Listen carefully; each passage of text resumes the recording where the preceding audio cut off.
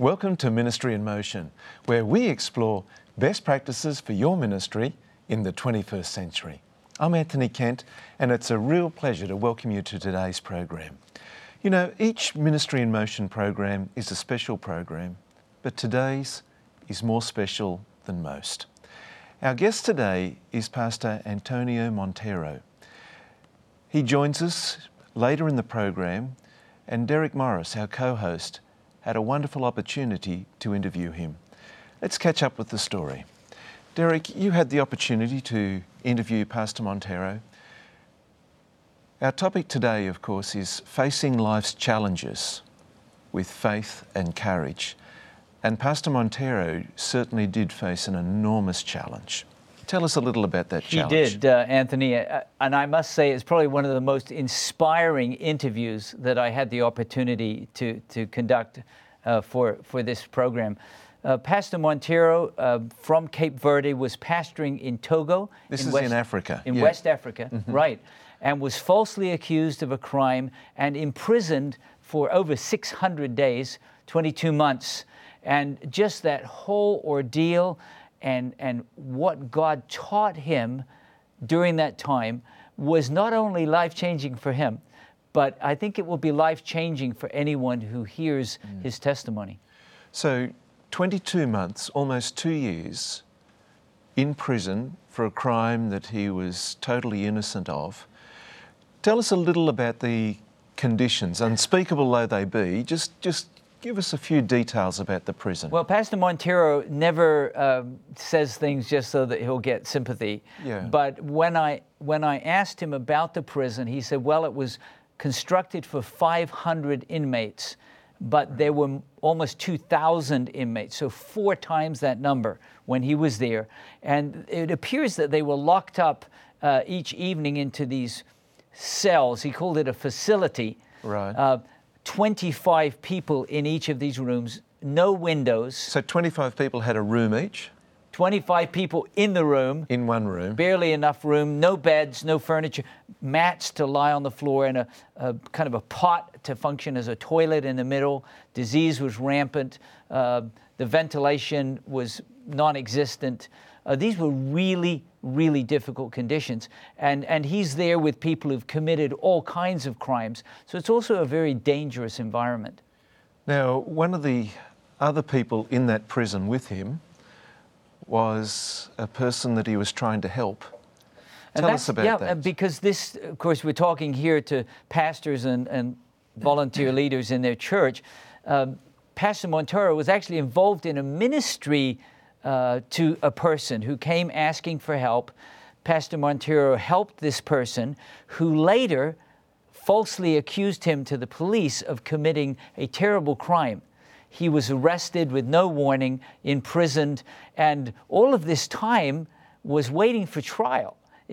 He was waiting to be acquitted or potentially accused and given a life sentence in prison. Yeah. We're just about to experience a unique piece of television where we get a glimpse into the world of a man who didn't just survive a life-threatening and life-challenging experience, but he thrived. My special guest today is Pastor Antonio Montero. We're talking about facing life's challenges with faith and courage. And Pastor Montero has been through a challenging time, and I think he has some lessons that will bless our lives as leaders in our Christian communities. Pastor Montero, thank you for being with us today. Thank you, Pastor. I have a question for you about your beginnings as a pastor. When did you first recognize God's call to become a pastor? Well, I was 12 years old. I wanted to be a priest. It was my decision. And in the beginning, it didn't go as planned, because God had a different plan for me. I didn't know that, my parents didn't know that. So when I turned 16 years old, I discovered the Seventh-day Adventist Church. I started attending this church, I heard the message, I asked for a Bible so that I could see that what they were teaching was consistent with the Bible. I learned about the Sabbath and other similar things. So when I discovered this truth, I said, we're wrong. The Bible says this and this. I'm going to the Adventist Church. In November 24th, 1972, I was baptized. And back then, I had never thought about being a pastor. To me, being a pastor was only for white people. That's something that we all had in mind. So in 1976, I came to the beach, to the capital city. And there, they asked me to organize an event for the church. By then, I was already relatively well-known. I was known as a missionary. I was preaching in several different places, planting many churches, and I was only about 16 or 17. So even by that age, I was relatively well-known throughout the country. So when I arrived at the beach, they invited me. I spoke at the youth class on a Sabbath, and at this event, I saw Pastor Malton Braff, the then president of the local conference, who was based in Senegal. And after I was finished preaching, I left the sanctuary and I noticed someone patting on my shoulder. When I looked back, it was Pastor Malton. My first thought was like, oh no, I must have said something wrong.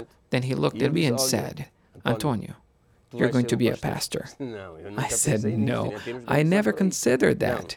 He said, look, the mission will sponsor you.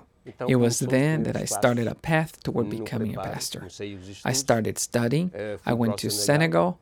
Then I attended the Adventist College in Cameroon. I graduated college, then went on to theology studies. And I realized that God used Pastor Malton to help me see what I was being called to do. Despite so many struggles, I strongly believe that this calling came from God. I strongly believe that this was not a human desire, but a call from God. Amen. Amen. You probably never imagined that you would end up in prison during the time of your ministry. Never. I never imagined that this would happen to me. And while I was in prison, I said to God, I have work to be done outside of prison. Not only do I have my home church to take care of, but I'm also overlooking many other churches. So, never in my entire life did I imagine that I would ever be preaching the gospel from within a prison. While in prison, I learned that only a miracle would be able to get me out of that situation.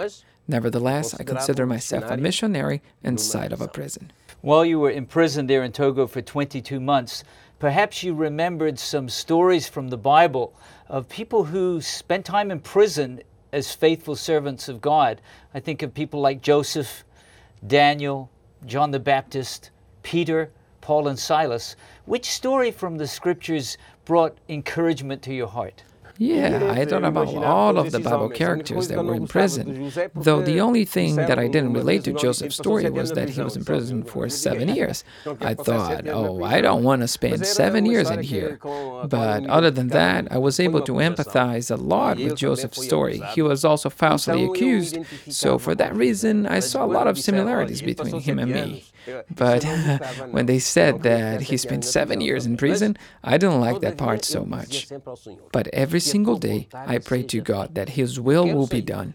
Yes, I wanted to leave. I mean, why would I be in prison? I'm innocent. But let your will be done. And when I looked at these people in the Bible, I thought to myself, you are just part of a group, just like those biblical heroes. They were wrongfully imprisoned, but God used His power to get them out of prison. Certainly, I would get a little choked up thinking about John the Baptist's story.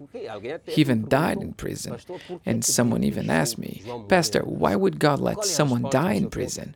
What do you have to say to that?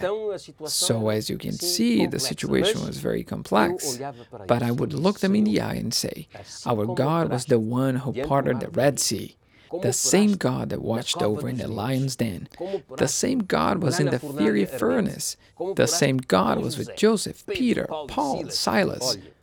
Look, I have faith that the same God is working on our side. It is the same God. He is the same yesterday, today, and for eternity. He will make a miracle. and my time here in this prison will spread his message. It's possible that I wouldn't even see it, but time will show it, for the glory of his name. So just like Joseph, who was accused, I myself was accused by someone who I was trying to help. So I saw a lot of myself in Joseph, with the exception of his 7-year imprisonment. So I would constantly tell God, let your will be done. I am prepared for whatever is coming my way. But if you feel like it's time for me to leave, please make this miracle happen. And he did, in the most perfect time. Amen. I'm sure that many other followers of God have been encouraged by the example and experience of Joseph. As I think about some of the stories in the Bible of great spiritual leaders, Joseph, Daniel, John the Baptist, Peter, some of them were released quickly by a miraculous intervention. Some, like Joseph, spent several years in prison, and some, like John the Baptist, died in prison. So you are now here. God has opened the prison doors for you to be released. But your colleague, Brother Bruno Amar, he's still in the prison. How should we be supporting and praying for him and also for you? Look, I spent 22 months with Bruno Amar. Prior to being in prison together, we had talked on the phone, but never met him personally. And while in prison, the most important thing that I learned about him is that he's a very spiritual person. Not for a second did I believe that he would ever be accused of a crime, even though he was sentenced. I'm still in disbelief. I said as I was leaving prison on my last day, I didn't want to say goodbye to them. Not only to Bruno Amar, but also Rafael. I really didn't want to say goodbye. So I said, I'll come back. But when I was filling out the paperwork, they told me, you can go home. And I didn't come back. I didn't want to say goodbye. I was talking to him before I left, and he told me, I'm happy they are letting you go. Yes, I said, I'm happy too, but only partly happy, because you're staying. But don't worry. I feel that if you are innocent, you have nothing to fear. You were given a terrible sentence, but God, who is all just, will take care of you. I really believe He has a higher purpose for you. What He's going to do? I don't know. But I have this conviction that God wants to do something bigger with your release. This is now national news, and God's name should also be national news. I know that He has a higher plan for you. Don't let your heart be troubled. Since you are innocent, have patience, and without a doubt, things will change for the better. How? When? I don't know. But what I know is that I believe in that God. He is the God of the impossible. You were sentenced to life in prison, but God has a different plan. So wait for His divine intervention. And as a church, we should help Him. We should continue praying. Our strongest weapon is prayer. In my case, the church did everything it could. In my case, everything. The situation was beyond the justice system. It was something beyond our understanding. But God knows. So I told Bruno, wait patiently for your freedom. I absolutely believe he's getting out of prison. We should pray until the walls of Jericho come down. And it will. Our God is the God of the impossible. Amen. You know, I'm thinking of the words of Jesus when He said, in this world you will have trials and tribulation, but be of good cheer. I have overcome the world. I wonder, as we close this program, you would want to talk to our viewers and offer them some encouragement as they face challenges in life, to face them with faith and courage. Look, I would like to tell my fellow pastors that God has given us a special mission to be God's ambassador to this world. As Ellen G. White says, God hasn't given us a path of roses without thorns. There will be hardships. Being in prison has been one of the thorns in my life as a pastor. But I was happy because there was nothing to incriminate me. So, dear pastor, even the life of a pastor has its thorns. I don't like them, but there they are. They are difficulties in our lives as pastors and missionaries. Dear pastor, never forget about your church, your home, your family. Make time to be with God. Preach to others. Pray to others, but never forget to pray for yourself. Pray for your relationship with God, that it may every day be more intimate, so that when you are faced with trials, that you'll be an example to other people, to our brothers and sisters who are also going through hardships. Hold tight to God. Be a man of prayer. Like they say, we're paid to pray. Pray with all your being. Pray without ceasing, because hard times can often come out of nowhere. Like me, never in my life did I imagine that I would be in prison. I lived my life with honesty, with respect, and I always thought that being in a prison would be out of the question. But God had other plans, so I could do His work. I used to say to my inmates, you should be in prison only if you're innocent. My dear pastor, stay with God. I will be praying for you every day, so that you will finish His work, this noble yet thorny work, so that we may be prepared for the unexpected. And it is during peaceful times that we prepare ourselves. Amen. Pastor Montoya, thank you for sharing with us how we can face life's challenges with faith and courage. And I know that you've been encouraged as we've talked together today. And as we consider whatever challenge we face in our life and ministry, that we can depend fully upon God and face whatever the future holds with faith and courage.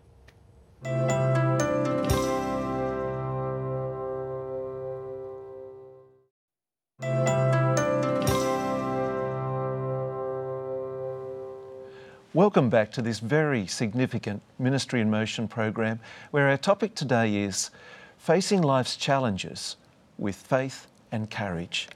Derek, you had that wonderful experience of being able to interview Pastor Montero. What are some of the things that stuck with you, that spoke to you the loudest from that experience? Well, you know, as I was listening to his story, one of the things that really impacted me is I have suffered very little. In my ministry.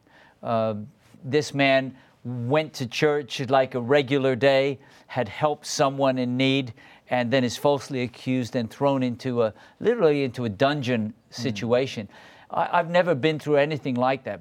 But, Anthony, I think the lessons he learned can help me in my life. And I think they can help our viewers, because they're so powerful, whatever life challenge you face. Exactly.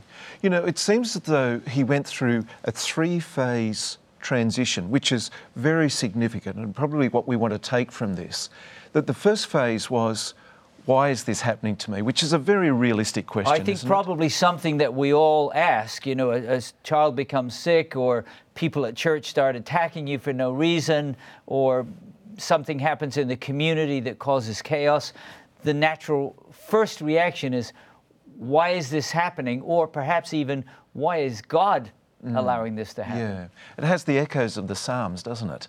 You know, the psalmist struggled with it too. Exactly. So, yeah. Now, the second phase that Pastor Montero seemed to go through was, what is God trying to teach me here? And I think that's an important transition as we face challenges in life, because he says, even when you walk through the valley of the shadow of death, you need not fear, because I'm with you, through the psalmist in Psalm 23. So now I'm saying, well, if God is with me in this, what does He want to say to me? And I think that moved Pastor Montero, and can move us from bitterness and depression and maybe even totally giving up on life. Exactly. Or maybe even wanting to kill the person who falsely accused you, who happened to be with him in that prison. To say, what does God want to teach me now? Yeah. And the third phase was probably the most significant of all, wasn't it? Which was, God, what do you want me to do here? Yeah. If I'm on a mission, whether I was out at the church or now here in the prison, what do you want me to do? And that was the most startling, I think, because not only does he not hate the person who falsely accused him, and like you said, not only survive in this terrible prison, but he actually thrives and does an amazing work for God. Yeah.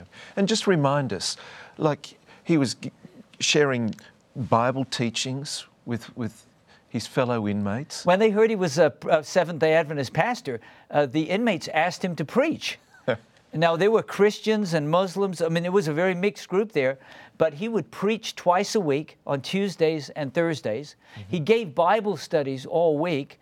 He would lead out in communion. They even had baptisms there in the prison. So he was like in full Holy Spirit anointed ministry, which is another lesson I learned, and that is when you're going through a crisis, don't focus on the problem, but say, Lord, how can I serve you here? Yeah. And undoubtedly that enabled him to get through those 600 plus days in a way that he was still thriving. Yeah. Now, he wasn't alone. He did have a support network. Tell us a little about his support network. Well, of course, Brother Bruno Amar, who was an elder of the church, was also accused and was there in prison with him. And as we're recording this, he is still in that prison. He is, that's right. And one of Pastor Montero's last requests when I interviewed him was keep on praying. Yeah. He used the analogy of praying till the walls of Jericho come down, because he is not at all forgetful of his brother who is still there in the prison. His wife came every day, and that's so touching to me, because this unfailing love that she showed to her husband in prison, it wasn't nice for her to go there either, but is a wonderful reminder to him of the unfailing love of God. Yeah. And then people who would come, church leaders would come and visit him. He said that brought great encouragement to him. So he wasn't abandoned, he felt supported, and that network connected with him each day. Yeah. Derek, some other takeaways from this. What speaks to you from this? I think that I have in the past taken for granted some of the wonderful blessings of God. Yeah. And one of the things that Pastor Montero said to me at the end, and I'll never forget it, he said, go home to those that you love and tell them that you love them today. He had a wife, as you know, and several children, and sometimes the children would even come to the prison with him, and it was just like, do not take for granted the precious gift of these people who love you. Sometimes we could become so busy doing ministry that we ignore the people that God has given us to love and care for. He said, don't do that. Just make sure they know how much you love them every day. Yeah. You know, one thing that leaps out to me from this story is that the persistent trust in God that he had, it just seemed to defy logic and defy the externals that he was experiencing. You know, it was almost humorous when he said to me, I love the stories of like Daniel and Joseph, people, John the Baptist, who'd been in prison, but he didn't like the outcome of John the Baptist, and he didn't like that Joseph was in so long. Yeah. But there was this reminder that God is with me in this prison. And he said, I had this quiet confidence that God, in his time, would set me free. Yeah. But you're right, persistent trust in God, but then serve God while you're in this difficult situation. Exactly. Well, thanks so much, Derek. Thank you for bringing that interview to us. And it was a great interview too. It was a profound blessing. Yeah. And thank you for joining us on this very special Ministry in Motion program. Perhaps you're living in similar experiences to Pastor Montero. Perhaps you're facing similar life challenges, maybe not in a prison or anything like that, but difficult and challenging nonetheless. If you'd like to know more about the story of Pastor Montero, in Ministry Magazine, we have a very special issue with another interview with Pastor Montero. If you'd like to come onto our website, www.ministryinmotion.tv, there you'll be able to see a written interview with this extraordinary pastor and his experience. And in fact, if you would like a subscription to Ministry Magazine, and if you're a pastor, we can care for you in this regard. Send us an email, feedback@ministryinmotion.tv. Tell us about your ministry. Tell us how you pastor and so forth. And we'd love to be able to send you a complimentary subscription to this very fine journal. But until next time, may God richly bless you.